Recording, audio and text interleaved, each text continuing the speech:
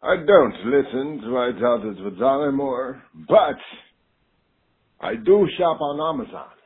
And when I do, I use dollemore.com/Amazon.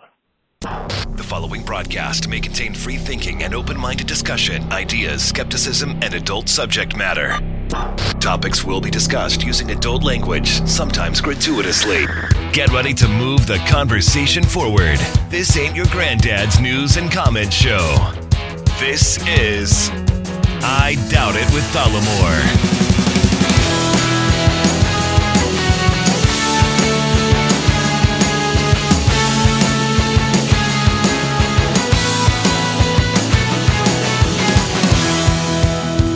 All right, everybody, welcome to the show, and thank you for joining us. Episode 505 of I Doubt It with Dollemore. I am your host, Jesse Dollemore, and I'm joined today by the lovely, the talented, the scholarly, do not forget the scholarly, Brittany Page. You looked panicked because I was removing my headphones, like I couldn't hear, but what I was really trying to figure out is whether or not at Bully with a Y Popeye is crying, because he's always crying. 50% of his day is spent sleeping. The other 50% is spent crying and whining. I think your numbers are off there, because I spend 100% of my day with him. And he never cries and like whines when it's me. Okay. Well, it's when you get home, it's, oh yeah, manipulation, operation. If I'm getting ready to go. If I'm not petting him or feeding him, he's whining until I touch him or give him a carrot. Because he knows it works. That shit doesn't work with me. I actually abuse him when you're gone. So I also realized that it's kind of confusing, the at Bully with a Y Popeye, because some people may hear that and think, oh, it's Bully with a Y Popeye. Like spelled out, like W-I-T-H. Yeah. No, it's just B-U-L-L-Y Popeye. And this is really important information for you guys to have. Bully is in bulldog, but bully not B-U-L-L-I-E. Right. Now he's whining. Yeah. Because we're saying his name over and over. Yeah. Well. Goddamn dog. Anyway. So this is a big week, Brittany Page. Is it? The Mueller report drops on Thursday. The redacted Mueller report. That's true. It is going to be redacted. And it's not going to... I've heard some commentators, well, you know, he's going to... Bill Barr's going to do it right. He's going to do the right thing by this. Mm-hmm. What evidence do we have that he's going to do the right thing by this? All we have to go on is the I don't know why we're already into the politics, but... the 4 goddamn page book report he did on the 400-page Mueller report that was misleading, to be generous, to be kind, to be charitable to what he did. It was misleading. Well, you also have what we talked about with the comments that he made about the spying on the Trump campaign without any evidence. Yeah. Unable to provide the evidence, refusing to provide the evidence, whichever perspective you want to take. So yeah, it's concerning, and I've heard people even express concerns about how the report will be redacted, right? Yeah. Some people saying, well, what's really the point? Well, I'll tell you the point. Donald Trump is concerned about this still. Yeah. For a report that exonerates him fully. No collusion. He's still no obstruction. No collusion. No nothing. He's still attacking the report. Yeah. Because he's nervous for what is going to be in it. Which is weird, and I say which is weird not based on his past behavior, but just for normal human behavior. It's weird because the day that the summary dropped, he acted like Bob Mueller had done noble work. Right. He was a gentleman. Oh, yeah, he's very professional, did a good job. Mm-hmm. And now he's back to the 18 angry Democrats and all that bullshit. Yeah. And really, like you say, if he's exonerated, then they should be tripping all over themselves to have it released. Mm-hmm. But I'm excited nonetheless. I'm kind of curious to see how they do the redactions, because apparently it's not just going to be old, Sharpie, those big giant Sharpies that are the size of a fucking candy bar. Mm-hmm. It's the not ones that are best for sniffing. If you're into that. I guess, yeah. If you're into that sort of if thing. that's your deal. Yeah. It's going to be color-coded. Oh. Like, based on what reason for the redaction. Oh. Like, purple, if it's a private citizen and they want their information to be kept private. Green, if it's grand jury information. Oh, okay. That's the sense I'm getting. Right. So I find that pretty interesting, too. Yeah. But apparently, and this is going to be my video today, when you listen, it'll be today, Wednesday, while I'm in goddamn grand jury. There are White House officials right now, more than a dozen former and current White House officials who are walking on pins and needles, worried because they're not sure whether they're going to be named, and the information that they provided when they were truthful to the investigators is going to be damaging to Donald Trump. Even though they told the truth, they're wondering now what's going to happen. Are they the same ones who are, according to that Hill tweet, stockpiling whiskey and staying up at all hours of the night to form a rebuttal to the Mueller report? No, that's Team Donald Trump. That's White House team. Oh, I see. Which again is also funny, because why do they need to have a rebuttal if it's a complete exoneration? Are they going to rebut the exoneration? Yeah. The world of Donald Trump, everybody. All you have to really do, guys, is pay attention. And then say, this seems odd. Well, this doesn't really fit with what I'm being told. No, well, I think that there's something to that. Obviously, that's what we would do in a normal time. However, this isn't a normal time.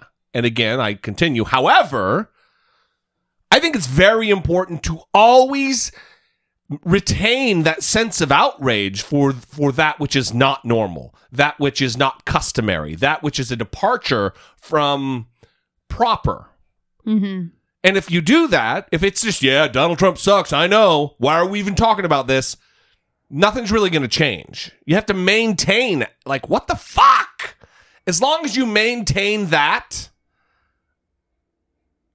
there's hope for change. I believe.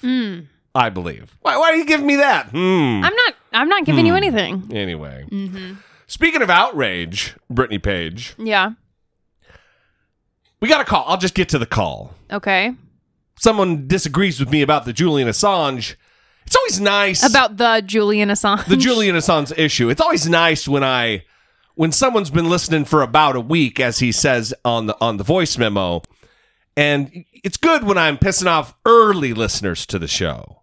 When I'm able to foster that kind of goodwill with the newbies in such a short period of time, having such a quick, firm impression. It's indoctrination by fire, baptism by fire, as they say. Hey, it's your boy, Socialist Steve, coming at you from the United Kingdom. I've been a listener for about a week, and I just wanted to talk to you about the Julian Assange and comments you, Jesse, made about jail. You said you wanted them to rot in jail, something along those lines, like die in prison. And I just wanted to ask a question regarding that. Do you feel the same way about people from the DNC?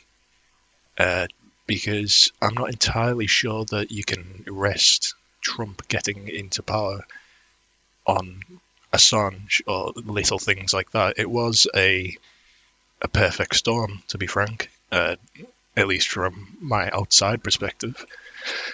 And I think more blame should be placed on the DNC than Julian Assange.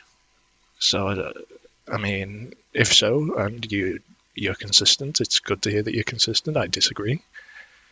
Thanks for listening. Thanks for having such a good podcast. Ciao.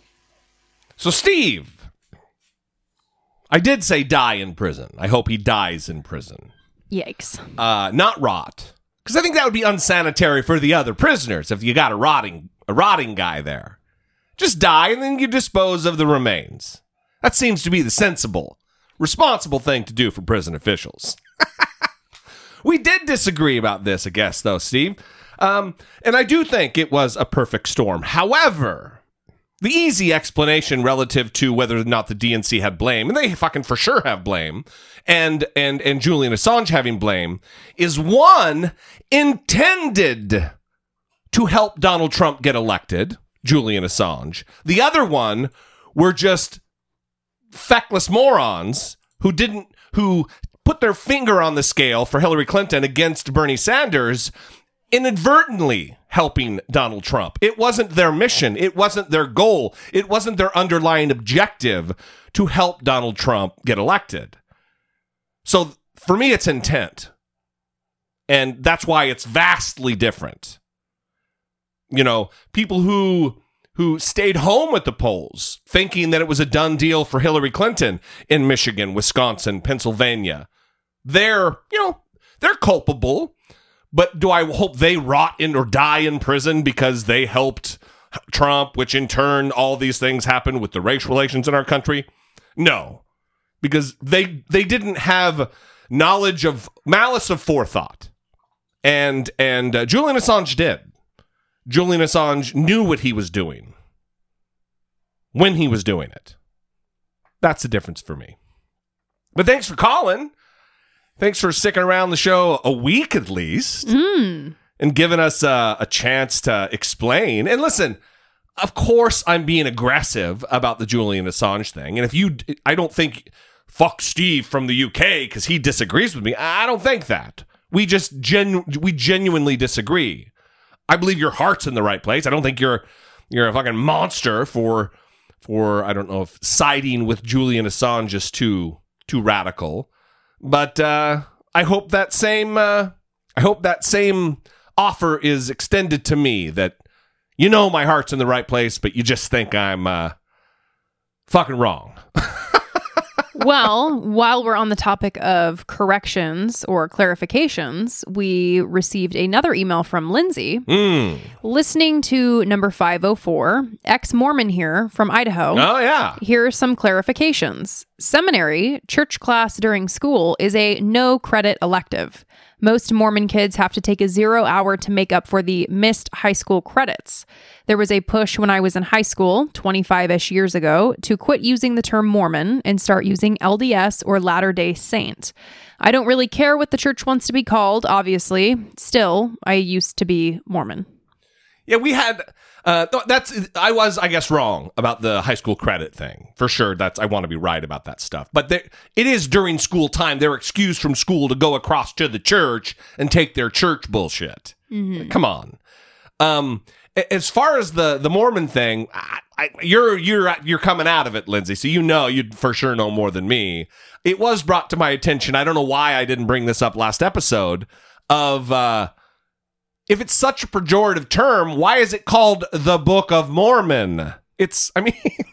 You know what I mean? Yeah. It doesn't make any sense. Yeah, I don't know why, but I think maybe it's that people have started using it as a pejorative. It's not that they think it's a pejorative. They put a little stank on the word when they say it. Oh, you're a Mormon. Yeah. Haven't you heard that? You've heard that. Well, of course, but I say that with everybody. Oh, you're a Presbyterian. Oh, okay. Episcopalian. Yeah. So we also got an email about... Thank you, Lindsay. Yes, thank you to Lindsay.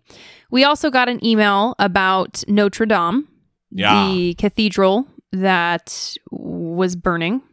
Was on fire, and I think that they found that most of it is structurally sound. Yeah, because it's pretty much built of stone. It's not like a wooden building that's lasted almost 1,000 years. Yeah, but it was a pretty profound sight, and a lot of people were upset. Yeah, of course. Obviously. Worldwide, globally. Yeah, watching this happen, it was pretty horrific. Unfortunately, a lot of conspiracy theories immediately started and anti-Muslim bullshit spread across the internet, pushed by people as prominent as Glenn Beck. Of course he did. Or at least he said something. You know why, Brittany? Because he's a fucking Mormon. Okay. I don't know if he said a conspiracy, but I know he said something very problematic that was hateful toward Muslims. Go ahead. Yeah. We don't need to belabor the topic, but anyway, that shit was happening. Yes. Okay. So we got an email about it from Aaron. Okay. As I type, we're watching Notre Dame burn to the ground. Recognized as an architectural marvel, it also stands as a big fuck you to the millions of lives lost or destroyed to please its celestial patron. It is no new idea, but one bolstered by today's events, that humans are wont to rage at the loss of our spiritual and political idols. Whether a flag disrespected or a holy site destroyed, we consistently put the needs of our inanimate icons ahead of those of our most vulnerable brethren. Thousands of Christians, not just Catholic, have joined together in mourning for a building. They're lining up to worship and pray as if the collection of brick and mortar matters. Where were these followers of Christ when we learned of the depths of depravity of their most holy leaders? Are we any better than they are, or have we lost sight of our core principles as well? Forgive my insensitivity to the loss of Notre Dame, but I don't give a shit about monuments to human suffering. When will we give a fuck about the thousands and millions of people left behind by the policies that hold up our society? Brittany is obviously the best part. Love the show. Brittany's the best part. Bye. Who's this from? Aaron. Aaron. Aaron E. Aaron A. Aaron A. Look, dude, I agree with about half of what you're saying. I agree with the spirit of what you're saying. No, I don't know if that's true. I agree with a little bit of what you're saying, but I wouldn't call Notre Dame a monument to human suffering. There are some positive things that we have gleaned from religion, and one of those things is architecture.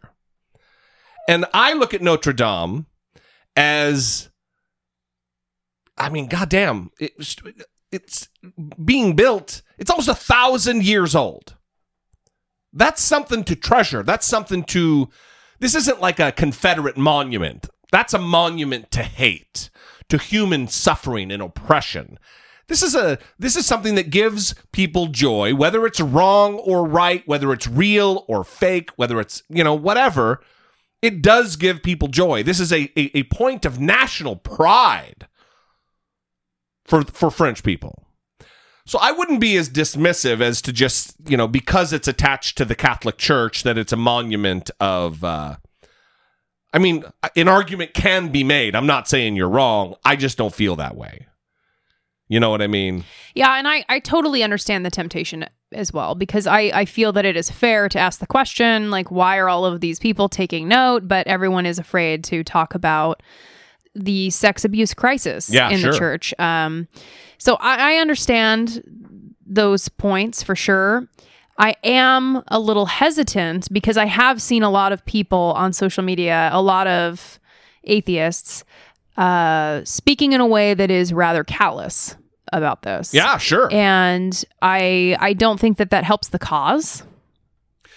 Yeah. I don't think that it brings anybody to humanism.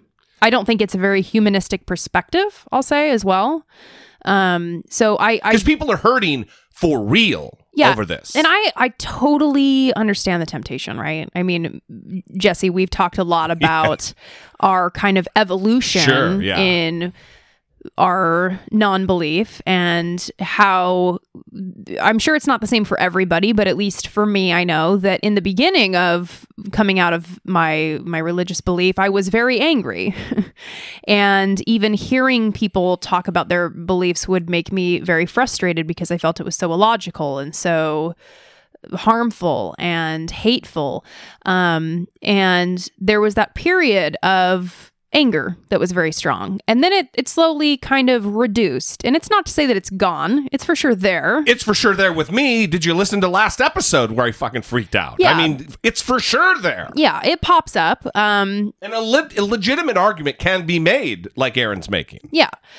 I think my point is just that I don't know if this is the way to kind of convince people or the time. Yeah. You know? For sure, that's an element to it. Yeah. So I would ask this question. When the Taliban blew up some Buddhist monument that was, again, a millennia old, people were outraged the world over. Well, that's a religious monument. Buddhism isn't without its faults relative to the oppression of other people, the classes of people. And I don't know your particular situation, Aaron, so it's hard for me to level this question, but I would have you ask yourself, if you feel the exact same way when mosques get destroyed in war-torn Iraq. Mosques that have been there for hundreds and hundreds and hundreds of years. Do you have the same? Yeah, who fucking cares? That's a monument to human oppression. Then if you're consistent, your argument holds up as far as your credibility is concerned. But there's a lot of people right now who don't feel that way, who don't have it cross the spectrum. You know what I mean? It's again, it's hard for me because a valid argument can be made that the Catholic Church is, for sure, from the perspective of the preponderance of the evidence and what we know about it, not a good thing, mostly. But that doesn't take away from some of the good things, the actual legitimate good things that give people comfort, that give people joy, that actually help the sick and the downtrodden. Yeah, there's a lot of child rape, and for me, that's enough to shut the whole fucking thing down on its face. However, Notre Dame is a work of art. It's beautiful. And architecture is one of those things that did not suffer because of the Catholic Church. Mm-hmm. And we shouldn't let it go into disarray and just fall down and crumble because of the fact that it was the Catholic Church is responsible for its building. I don't know. That's how I feel about it. I have a suggestion for Aaron, a new target for his ire. The people who took it upon themselves to show everybody that they had been to Notre Dame because Notre Dame was on fire. It turned into vacation pictures real fucking quick. Mm-hmm. I understand this impulse. I totally do. But it was strange to me. It was strange to log in. It is making it about them. Yeah. Yeah. I've been there. Mm-hmm. Been there. Yeah. That's weird. Yeah, I've never been there. It was a little strange. Yeah, I know. It's like we've never been there, so maybe if we had our pictures, we'd be doing it too. Well, I wonder. Here's another thing. It came to me. What does Aaron think about the White House? What if the White House burned to the ground? Or the United States Capitol building? Certainly, the White House built by slaves could be considered a monument to human oppression. I don't know. I'm dragging us back in, but yeah. Well, it's okay. These are the good conversations to have, Aaron. So we appreciate you sending the email. This is why we read the perspective from the audience so that we can have these conversations. I'm sure there are many people listening that feel the same way as Aaron, that we're listening to his words and thinking, hell yeah. Right.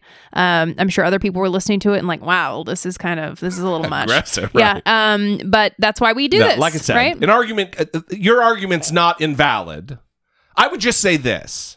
Just stop being so fucking wrong all the time, Aaron. All right. So we also got a message from Josh. Thanks, brother. We appreciate it. Josh says, I love the show and appreciate all that you guys do and your willingness to engage in the conversation. Rep Omar's comments about owing allegiance between two countries have been a bit skewed. Even regular media outlets appear to. What Rep Omar said about allegiance between two countries was about her and her colleagues. Factcheck.org has a good article about it. I'm not sure I agree with Jesse's statements in episode 504 about Omar's speech with CARE about 9/11. Are Muslim people supposed to say the terrorists are bad and I condemn them for what they did and they do not represent most Muslims every time 9/11 is talked about? That seems a bit unreasonable to me. I mean, we don't make white history teachers make sure to condemn slavery every time they talk about it. If Wait. Come on, Josh. Are you fucking kidding me? Every teacher, whatever color, should fucking condemn slavery when they talk about it. Continue. God damn. If I have misunderstood what Jesse said, then I apologize. I really do like the show. I have one last question for Jesse. Why am I so wrong all the time? Do you think because Rep Omar wears a hijab that she is a fundamentalist? Yes, I've said that in the past. Rep Omar's voting record doesn't seem to reflect the ideals of a fundamentalist. I mean, think about how Islamic fundamentalists generally act like. If you believe, is he done? Is that over? That is the end of the message. If you believe that your invisible sky boss, your invisible creator in the sky, the being that created everything, seen and unseen, can see into the past and deep far into the future, knows your every most secret, dark thought and everything about you, can count the hairs on your head, knows when each sparrow falls from the sky, and on and on and on, that being gives a fuck about whether a woman has her hair covered. Hair that being created. And you need to cover it with the scarf. That's a fundamentalist view. Well, whether her voting record is, that's a fundamentalist view. So I'd be interested to know what Josh is getting at here, okay? Because he says, think about how Islamic fundamentalists generally act like. Okay, what does that mean? What do they generally like? What are you getting at? Because so if you saw a woman at the grocery store wearing what appeared to be colonial garb, would you look at her and say, "Oh, look at that Christian fundamentalist"? Yes. Right. Oh, you're asking me or Josh? Josh. And I'm assuming that Josh probably would. Yeah, sure. So if you're wearing the traditional kind of fundamental... Like an Amish lady. Yeah. If you're wearing the outfit that signals to other people that you are a member of this religious tribe, right? And people can identify you based on your clothing as a member of that religious tribe. That speaks to your level of engagement with those beliefs. Also, I would ask this. I think it's a little, I don't want to say prejudice, but for lack of a better term and for time, since I'm not going to pause to think about a fucking better word, what is Josh meaning? Well, what are most Muslim fundamentalists like? Is he insinuating that they're fucking terrorists? Because I'm not saying that. I'm saying you have fundamentalism within religion. Islamism and fundamentalist Islam are different things, I believe. One is kind of a Wahhabist root from Saudi Arabia. She's not Saudi Arabian. I mean, that has spread all throughout Islam. I guess we're maybe quibbling in terms, and it's hard to navigate because it's an email. But yes, I absolutely believe her to be a fundamentalist. Okay, so his first question... I also believe Ben Shapiro, wearing a yarmulke every fucking moment of his life, is a fundamentalist. So his first question, are Muslim people supposed to say that terrorists are bad and that they condemn them for what they've done and that they do not represent most Muslims every time 9/11 is talked about? I don't know. I mean, every time, I don't know. I just think in general, I was speaking generally last episode, that... that just like white Christians have a responsibility to say that is not us. They are bastardizing our faith when talking about white nationalists and white supremacists. They have a responsibility, and I also believe Muslims have a responsibility to separate themselves, to separate the bad actors from the religion. And if not for us and society and civilization, do it for themselves to make things easier on them from a public relations standpoint. That's what I was getting at. Generally, I'm not prescribing that every moment, every time you see a fucking 9/11 sticker, you run up to the person whose car it's on and knock on their window and say, "Hey, not all Muslims are like that." And that's not what I'm saying. Mm-hmm. I'm not putting on Josh that he thinks that's what I was saying, but I'm saying, in reasonable moments. I mean, maybe not because it was a speech to other Muslims at a gathering. I don't know. I don't have all the answers.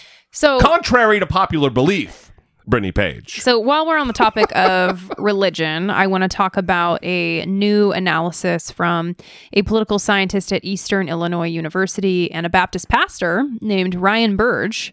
I follow him on Twitter and have watched his following grow a bit. And he released this new analysis that was covered by CNN. And for the first time, no religion has topped a survey of Americans' religious identity. Yes. Like there's no... The people who claim no religion. Oh, no, I see what you're saying. So he found that 23.1% of Americans now claim no religion.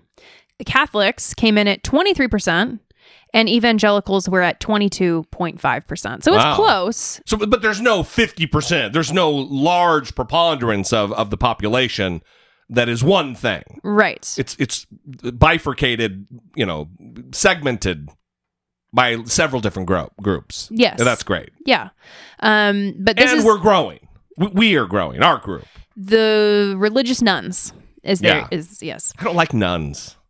Because you always have to, nuns, like nun, like a cat, Mm-hmm. Yeah. Well, Nones. Yes. None. Ryan Burge says this is the first time we have seen this. Quote, the same questions have been asked for 44 years. He also estimates that no religion will be the largest group outright in 4 to 6 years. Mm-hmm. In the United States. Yes. Because that's, on a worldwide basis, that would be contrary to like what Conrad Hackett from Pew Research, right? What he says. Pew, pew, pew, pew, pew, pew, pew, pew, pew. About where religion is heading or where atheism or non-belief is heading into the future. That Islam is growing. It's becoming the predominant faith on the planet. Right. And I believe, because we went to his lecture about the USC. future of religion in the world, and he did talk about how the population of nuns, religious nuns, is going to grow, right? It's going to continue to grow. However, at a certain point, it's going to stop. And that growth you'll see is just going to be stunted. That's their prediction. And then their projection. And then Islam is going to take over. And I think by like 2050 that Islam is going to be the dominant religion by far. Yeah. And this is something that freaks people out. Yeah. You think? Even though they're not freaked out by Christians being the dominant religion right now. Christianity. Glenn Beck is he'll be fucking dead by then, but he's not going to be happy. That's going to be a bummer for him. Him and Donald Trump they're going to be crying. A lot of tears. Uh-huh. Which is, kind of par for the course for Glenn Beck. He's a crier like me. Yeah. Kind of a booby crier. Like just a mopey. I do want to say... Tears. Not a pretty crier, Glenn Beck. Yeah. You know why? Fucking Mormon. Okay. I do want to say that the unfortunate thing about the large population of the non-religious in America is that they are not represented in Congress. Yeah. So even though this population continues to grow, there's not one open atheist in what is called the most diverse Congress in history. I think Sinema from Arizona is. Oh. I think so. Open atheist? I think so, yeah. Says, I don't believe in God. Yeah. Did we talk about this? I think so. We did? I don't know if we talked about it, but I believe she is one. And I think there may be one in the House. Maybe. Well, this article's wrong. Well, listen, here's the deal. Even if it's just 2 out of 535, that's not representative of the population. Mm-hmm. And just as women have a problem, justifiably, that they're not equally represented, that 52% of Congress isn't women, so should people of no religious faith, that you're being represented by someone who claims to believe something that you don't, something fundamental. They believe something that's not provable. I don't know. It's an interesting thought. So, Sinema is openly unaffiliated. Okay. But it takes issue with the atheist label, or has in the past. Well, and I don't blame her for that, because there's a lot of assholes. They've, have hijacked the name atheist. Well, it's also Sam Harris's who buddy up to white supremacists. I don't think that that's primarily the reason that people have a negative reaction to the word atheist. Atheists are distrusted, right? Yeah. Even by other atheists. Yeah. Right. And even without those people making a bad name for atheists, people just don't trust people who don't believe in God. Yeah. Right. But that's fine. So she may take issue with being called an atheist because she needs to get elected, but she may actually identify as an atheist in her private life. And I'm sure that's the case for many people, actually. That's why they clarify in many of these articles when they talk about it, open atheist, right? Because likely there are atheists in Congress. Sure. It's just they can't say that because no one will vote for them. Yeah, Mitt Romney, there's no way he'd be elected. He has to lie about being a fucking Mormon. Well, he is doing a bang-up job covering up his atheism. You'd never know. Yeah. You'd think he's really into that whole LDS thing. That's prick shit, huh? All right. That's prick shit. Listen, thank you for your calls. Thank you for emails, everybody. We appreciate the conversation. It is the mission of the show to help move the conversation forward, even when we disagree, even when I'm fucking wrong, even when I'm angry. You know, we need to all strive to be more reasonable. And something we talked about last time that I think is very important, and I fail at this every fucking moment of my life, and that is, I think we need to strive to do a better job of changing hearts and minds. And like I said, it feels real good. It's a selfish thing because it feels good to be pissed off and sit on your moral high ground perch. But if you're not changing hearts and minds, then you're not making the world a better place. And I'm speaking to myself more than anything. And I want to do a better job, and I hope you all want to do a better job of putting that into practice. So maybe, Brittany, you can hold my feet to the fire more when I'm not doing that. Yeah, I will say that that's really difficult because so often you just go off the rails, and Wow. I'm left here like, there's so many things he's wrong about. What do I do? You know, it's really hard. Wow. I walked into a fucking bandsaw.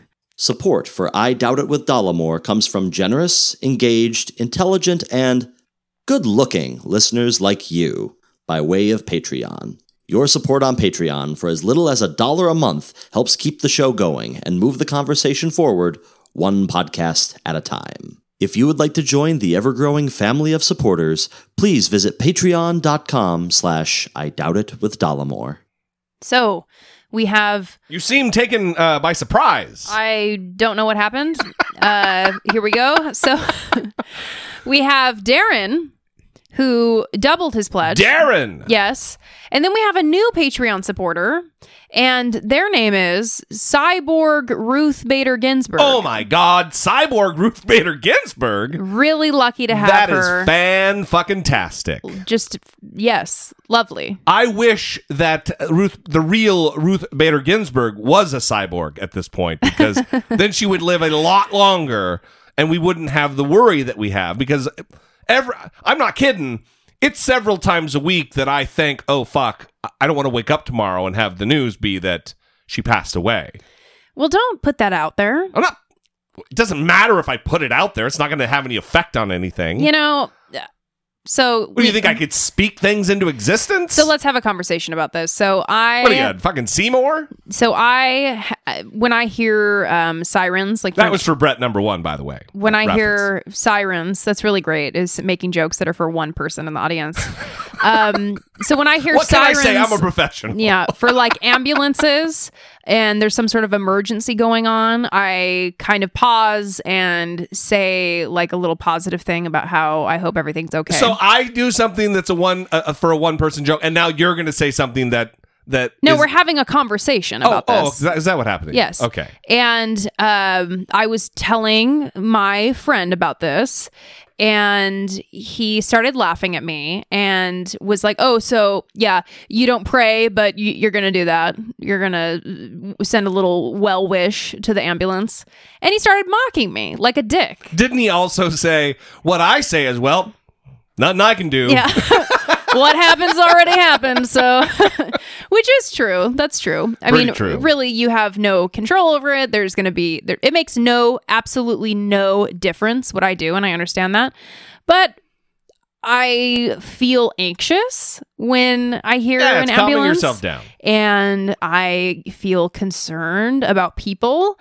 And how dare you care about people? It's just a little thing that I do, and I understand it is just as meaningless as praying to what is a creator of the earth and trying to convince that person to save the person that the ambulance is on the way to. So I understand all that. But anyway, what was the point of this? Something you said set me off.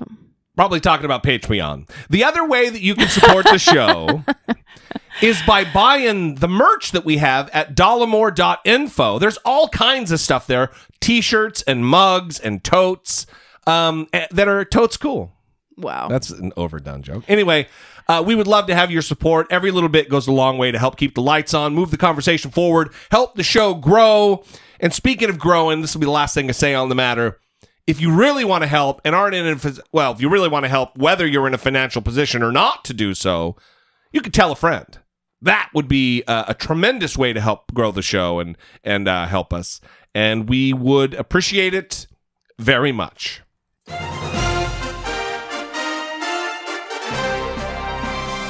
Dilemocracy. Facing down pessimistic politics with realistic optimism.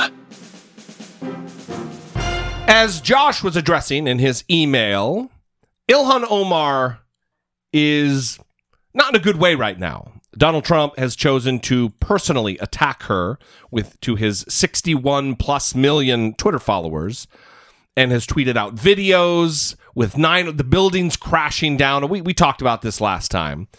And Anderson Cooper, once again, this show is becoming the Anderson Cooper Hour, did a really good job of calling Donald Trump out for his hypocrisy related to Congresswoman Ilhan Omar. In a presidency littered with shattered norms, there is now one more. A member of Congress says President Trump has put her life at risk, not her political life or her electoral fortunes, but her actual physical safety. The Congresswoman is Ilhan Omar, a freshman Democrat from Minnesota and one of the first 2 Muslim women in congressional history. On Friday, the president tweeted an incendiary video that included a snippet of something Congresswoman Omar recently said about September 11th, mixed with horrific images from that day. In all caps, the president wrote, "We will never forget." Now, the president says the Congresswoman was dismissive of the attacks. She says he's taking her words out of context, and that in recent days she's seen an increase in threats, some directly referencing the president's tweet. Now, the Capitol Police and House Sergeant-at-Arms are assessing whether the Congresswoman needs enhanced security. The White House says the president was not trying to incite violence, but otherwise stands by the tweet. Now, keeping him honest, it's not the first time the president has sought to use Islam as a way of inflaming tensions and scoring political points. I'm not talking about radical Islam or Islamists, but Islam, the religion itself. Do you think Islam is at war with the West? I think Islam hates us. There's something there that there's a tremendous hatred there. There's a tremendous hatred. We have to get to the bottom of it. There is an unbelievable hatred of us. In Islam itself? You're going to have to figure that out.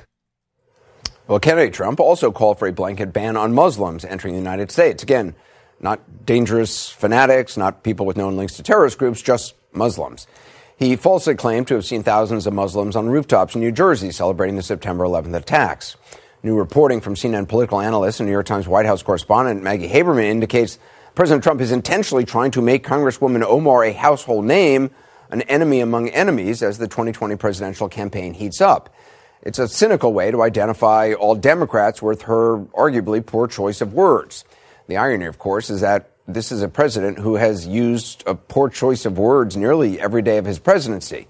But being a hypocrite is clearly not something this president has any fear of or sense of shame about. It's also hard to argue that it's an accident that this president is yet again focusing his ire and his attention on a person of color and a Muslim as well. How many times have we seen this before? An American judge of Mexican descent being labeled as a Mexican by the president and unable to be impartial. African-American football players choosing to take a knee or called sons of bitches and railed against in a rally in Alabama. The president called countries like Haiti S-holes and reportedly implied that Nigerians live in huts. All presidents have the power of what's known as the bully pulpit to focus the country on things they believe are important.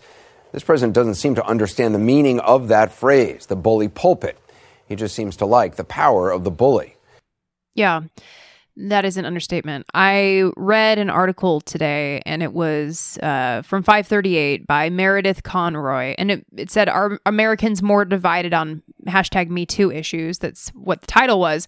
But it was really about the disparity in how Americans, Democrats and Republicans, view different issues related to gender and male and female roles. But she also talked about in this article just the differences between Democrats and Republicans and their views on discrimination. And one of the quotes that she wrote in this article, she says, quote, "Trump's re-election campaign will likely continue to elevate cultural and social issues that tap into divisive beliefs about gender and race in an attempt to maintain the coalition of voters who turned out for him in 2016. And that's really all this is. Absolutely, that's all it is. The attacks on Ilhan Omar are not actually about 9/11. They're not actually about anything. Well, the problem is that he doesn't mind political expediency, literally putting someone in physical danger, their family, their innocent family, putting them in danger. He doesn't mind when a crazed follower of his, armed with a weapon, goes into a synagogue and kills people. He doesn't mind when a guy is mailing pipe bombs all over the fucking country to Donald Trump's political opponents, because he's a sociopath. He doesn't care. Of course, it has nothing to do with it. The problem is he's protected by Secret Service and layers of protection. We got to get rid of this fucking guy. I also want to read another quote from Jamel Bouie's article in the New York Times. And if you have been receiving the newsletter, you will know that on the first edition of the newsletter, I promoted Jamel Bouie because he is awesome, and he recently got promoted to be a New York Times columnist, I think. Opinion columnist, yeah. So he wrote... Instant fact check. Yes, he wrote this, Why Trump Won't Stop Talking About Ilhan Omar. That's what it was called. We put it on the Facebook page. We put it on the Twitter page. So if you want to go find it, go look for it. And at the end, he wrote this quote. The difference between the pre-Trump era and the present, in other words, isn't the substance of belief, but its expression, and the force of the venom, contempt, and hatred behind it. This is really, again, what the focus needs to be here. Donald Trump doesn't care about 9/11. Donald Trump doesn't care about anything Ilhan Omar is saying. What he cares about is he has an opportunity here to ratchet up the fire, the hatred, and to have his base get all excited and rally around him again in their hatred of other. Yeah. That's it. And this is what he's going to continue to do. And this is why Democrats need to be very smart and very careful to not... Including Ilhan Omar. To not give him these opportunities. Yes. Where he can take it and run with it. Because he's going to. He will. If this is one thing he knows how to do, it's it. It fucking works, because there are a lot of dummies in America. Who are filled with hate. Yes. Yes. You think people really give a fuck about the flag? There's a guy with the t-shirt on that's, I stand for the flag. And then he's sitting on the flag drinking his drink on the field. They got a photo of him. Get the fuck out. These people don't care. These people aren't patriots. These are white supremacist, white nationalist assholes who only want Donald Trump to remain in power so their particular hateful ideologies can be realized. Anyway, we're going to skip this other. Democrats are subpoenaing Donald Trump's bank and accounting firm. Good. That's a battle. Mm-hmm. I'm not going to play the clip. We're going to move on. Bernie Sanders releases taxes. And I guess I just love the possibility of causing trouble for us here on the show, because I know we have a lot of Bernie fans in the audience, and I'm very disappointed. I'm very disappointed in Bernie Sanders, and we're going to talk about it. Breaking news, 2020 presidential candidate Bernie Sanders has released his tax returns. I got very excited. I started getting ahead of myself. Bernie Sanders is a millionaire. Over the past 3 years, Sanders made nearly $3 million, which makes him, of course, one of the wealthy people that he himself targets on the campaign trail. We are going to ask the millionaires and billionaires of this country to start paying their fair share of taxes. Billionaires and millionaires have poured hundreds of millions of dollars into the political process supporting Republican candidates, and today is payback time for them. Okay, Sanders tonight, though, insists he is not out to make enemies out of the rich. It's not vilifying to say that people who have a whole lot of money, in some cases billions of dollars of wealth, they should pay their fair share of taxes. Okay, Rob Astorino is with me, member of President Trump's 2020 Reelect Advisory Council, and Jess McIntosh, former director of communications outreach for the Hillary Clinton campaign. Okay, Jess, so look. As I have been saying, Sanders is so lucky to live in a capitalist society because he wrote a book about being a socialist and people bought it. And so he got to make all this money. And he's now made, a few $1 million over the past few years because of his book. What do you make of the numbers? Obviously, the past year, his numbers fell. He's $500,000, but I mean, all in, he's making a lot of money. I actually don't see too much of a contradiction between being a millionaire and railing against a class that produces millionaires. Where I'm totally dumbfounded is that he has had 2 years to come up with the "so now I'm a millionaire" message, and his message is capitalist. He's literally saying, I made a product that the market wanted, and I got rich off of it, and all of you can do that too. I would have, that's not his message. I would have suggested that maybe this is a moment to talk about how the system is rigged for people like him, white, male, privileged with a platform, and that he would want to work to make sure that the system works for everybody. But instead, he just did his really defensive, it's not a crime to write a book, and I don't know where that's coming from or how that serves him. Well, okay, so Rob, he was just asked why he did not pay, because, you know, this whole thing about fair share. Oh, yeah. Okay. So he was asked about, now he's a millionaire and his fair share, and let me play the exchange. Your marginal tax rate was 26% because of President Trump's tax cuts. So why not say, you know, I'm leading this revolution, I'm not going to take those. Come on, but I paid the taxes that I owe. And by the way, why don't you got Donald Trump up here and ask him how much he pays in taxes? Okay, the other guy's doing it, so I'm doing it too, is not a good answer. Okay, I think we all can agree that was not a good answer. But he should have been ready for that. And by the way, I don't know how a millionaire is paying 26%. He's got a good accountant. I to be fair, I don't think it was a good question either. Well, for sure not. Well, Brett Baer he's a Donald Trump guy. Yeah.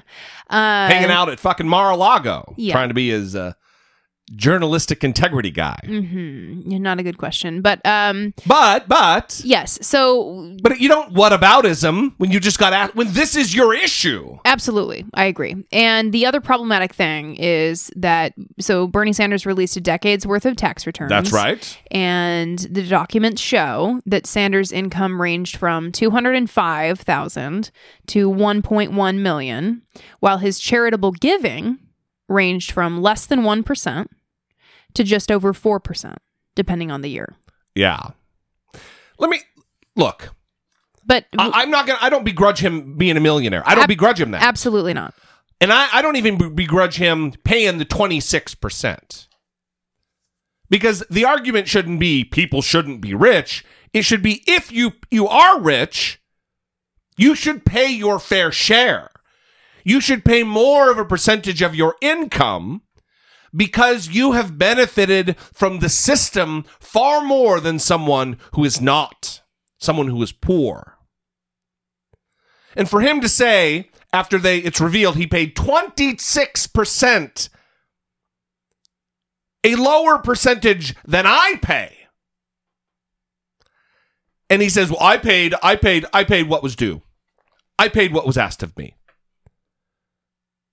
Really? Is this the socialist savior that everyone talks about? The Democratic socialist savior that we raves about? Oh, Bernie, so much integrity.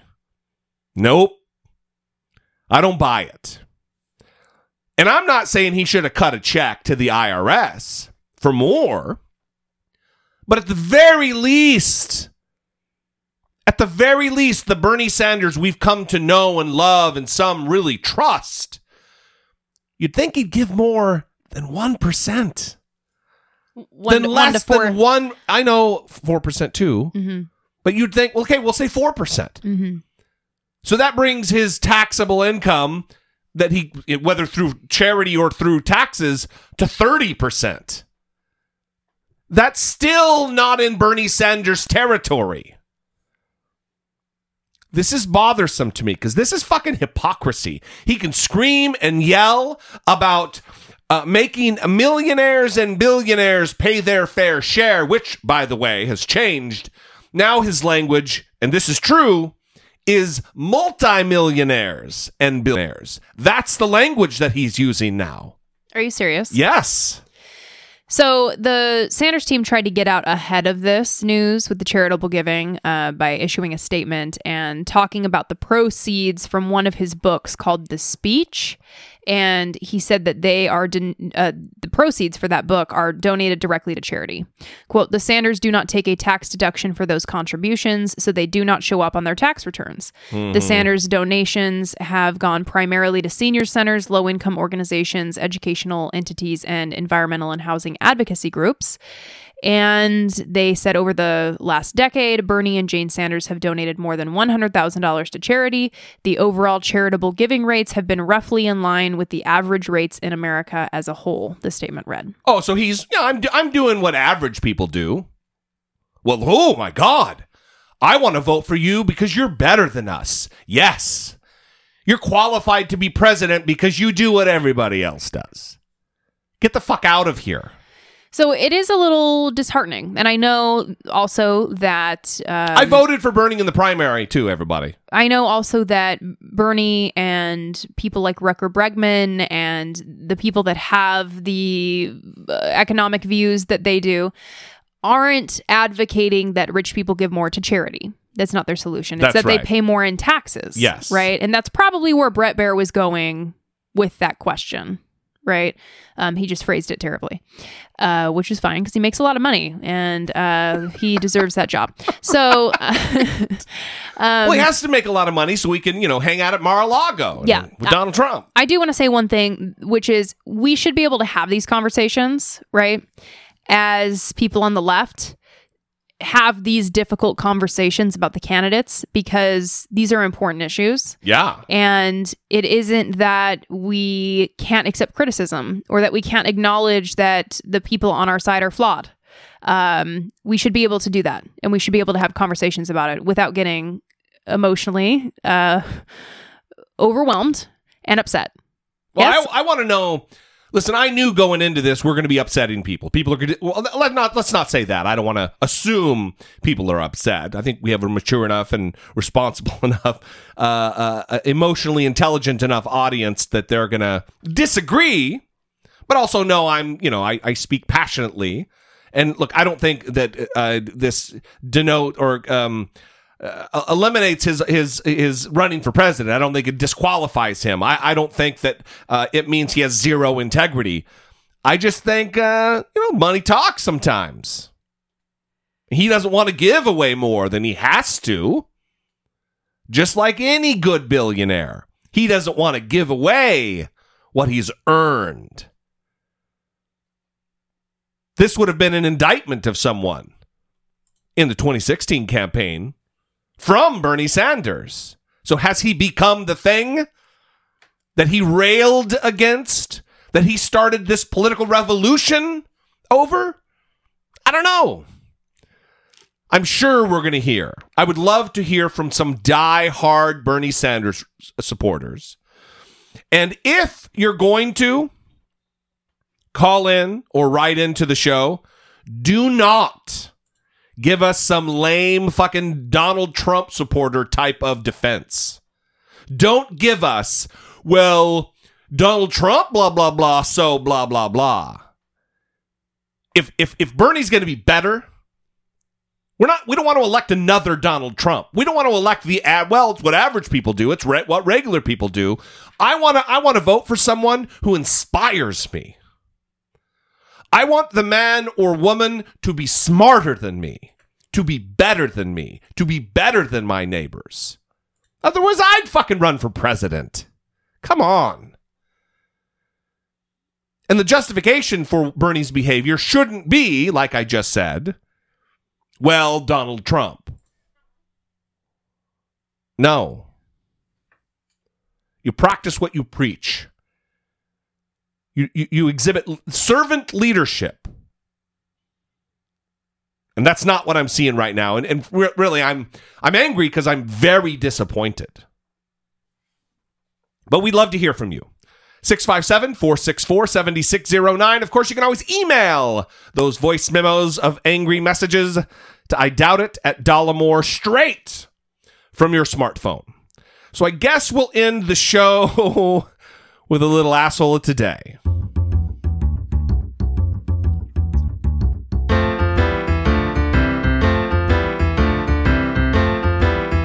It's the asshole of today. Clarence Thomas. Oh, yeah. Clarence Thomas is a Supreme Court justice, in case you didn't know. He sure is. And he was giving a speech at a banquet for Pepperdine University School of Law. Christian school. It is. Yeah. Right here. Well, Malibu, and there's also a campus here in Irvine. Yeah. And he obviously got into some religious discussion while he was there. Why wouldn't he?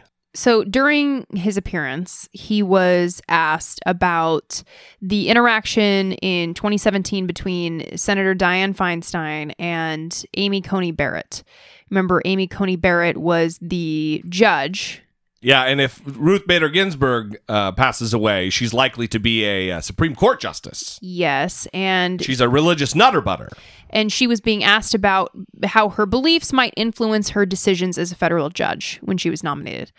And the line of questioning was criticized by a lot of people as going too far in like asking about her beliefs on abortion and her previous pro-life stances and things like that, and how that might influence her in her decision-making as a federal judge. Valid question. Right. And people like Clarence Thomas believe that that sort of questioning is essentially a form of religious persecution.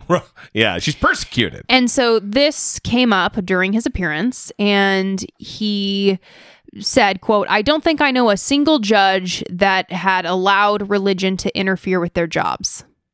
Okay. And he went on to talk about how you take an oath, right?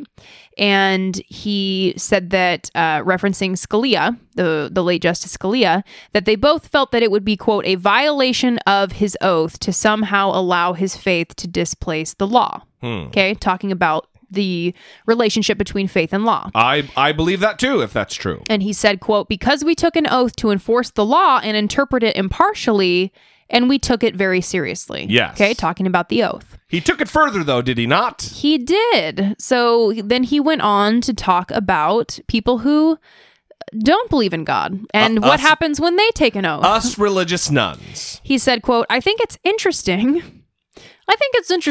in a profession where we all take an oath that they would look at people who have strong faith as somehow not good people, when if you're an atheist, what does an oath mean? That's right. So he's saying that you shouldn't be able to be a federal judge. You take an oath to do a job, because if you swear or affirm to something, that oath is meaningless to you because you don't believe in gods. So our military, atheists should be prohibited from serving. They should be prohibited from testifying in court. What else? What other thing should this Supreme Court justice believe atheists should be barred from? Treated as second-class citizens, not enjoy equal justice under the law. Supreme Court justice and God believer Clarence Thomas, and today's asshole of today. Well, because this is playing right into what we talked about earlier, which is this view of atheists as immoral. I mean, you hear it right here where he talks about people who have strong faith. How could people believe they're not good people when, if you have an atheist, well, what does an oath even mean to the atheists? Right. They're not good people. Yeah, all those priests who raped all those kids, those thousands of kids, those thousands of priests. Well, they're religious. They're good people. How could you think they're not good people, Brittany? Yeah. Anyway. So, disappointing, but not surprising. Coming from Disappointing, Clarence not Thomas. surprising. Yeah. Absolutely. Well, with that good news, everybody, we're going to leave you. We appreciate you joining us twice a week or as often as you do. Your participation in this show is not just appreciated, it is vital. And I think we're all doing a service, getting our thoughts on the record and having conversations as protracted as they may be sometimes. Anyway, we are going to go. Like I've said, if you enjoy the show, go rate and review us on iTunes. If you enjoy the show, subscribe. Make sure you're subscribed to the show. If you enjoy the show and you're in a financial situation where you can help support the show, even a little bit, even $2, $5, $7 a month, the price of a cup of coffee or a couple cups of coffee, go a long way toward the next step, the next evolution of this program, which will be having a dedicated studio again for the YouTube videos. You're also supporting that. And also for a place where we can have a dedicated spot for guests to come in and, expand the content that way too. Anyway, we love you guys. We appreciate you. Thank you for joining us. We will see you next time where we'll be talking about the Mueller report. I'm excited. And until then, we'll see you. For Brittany Page, I'm Jesse Dollamore, and this has been I Doubt It. It's your boy, Socialist Steve, coming at you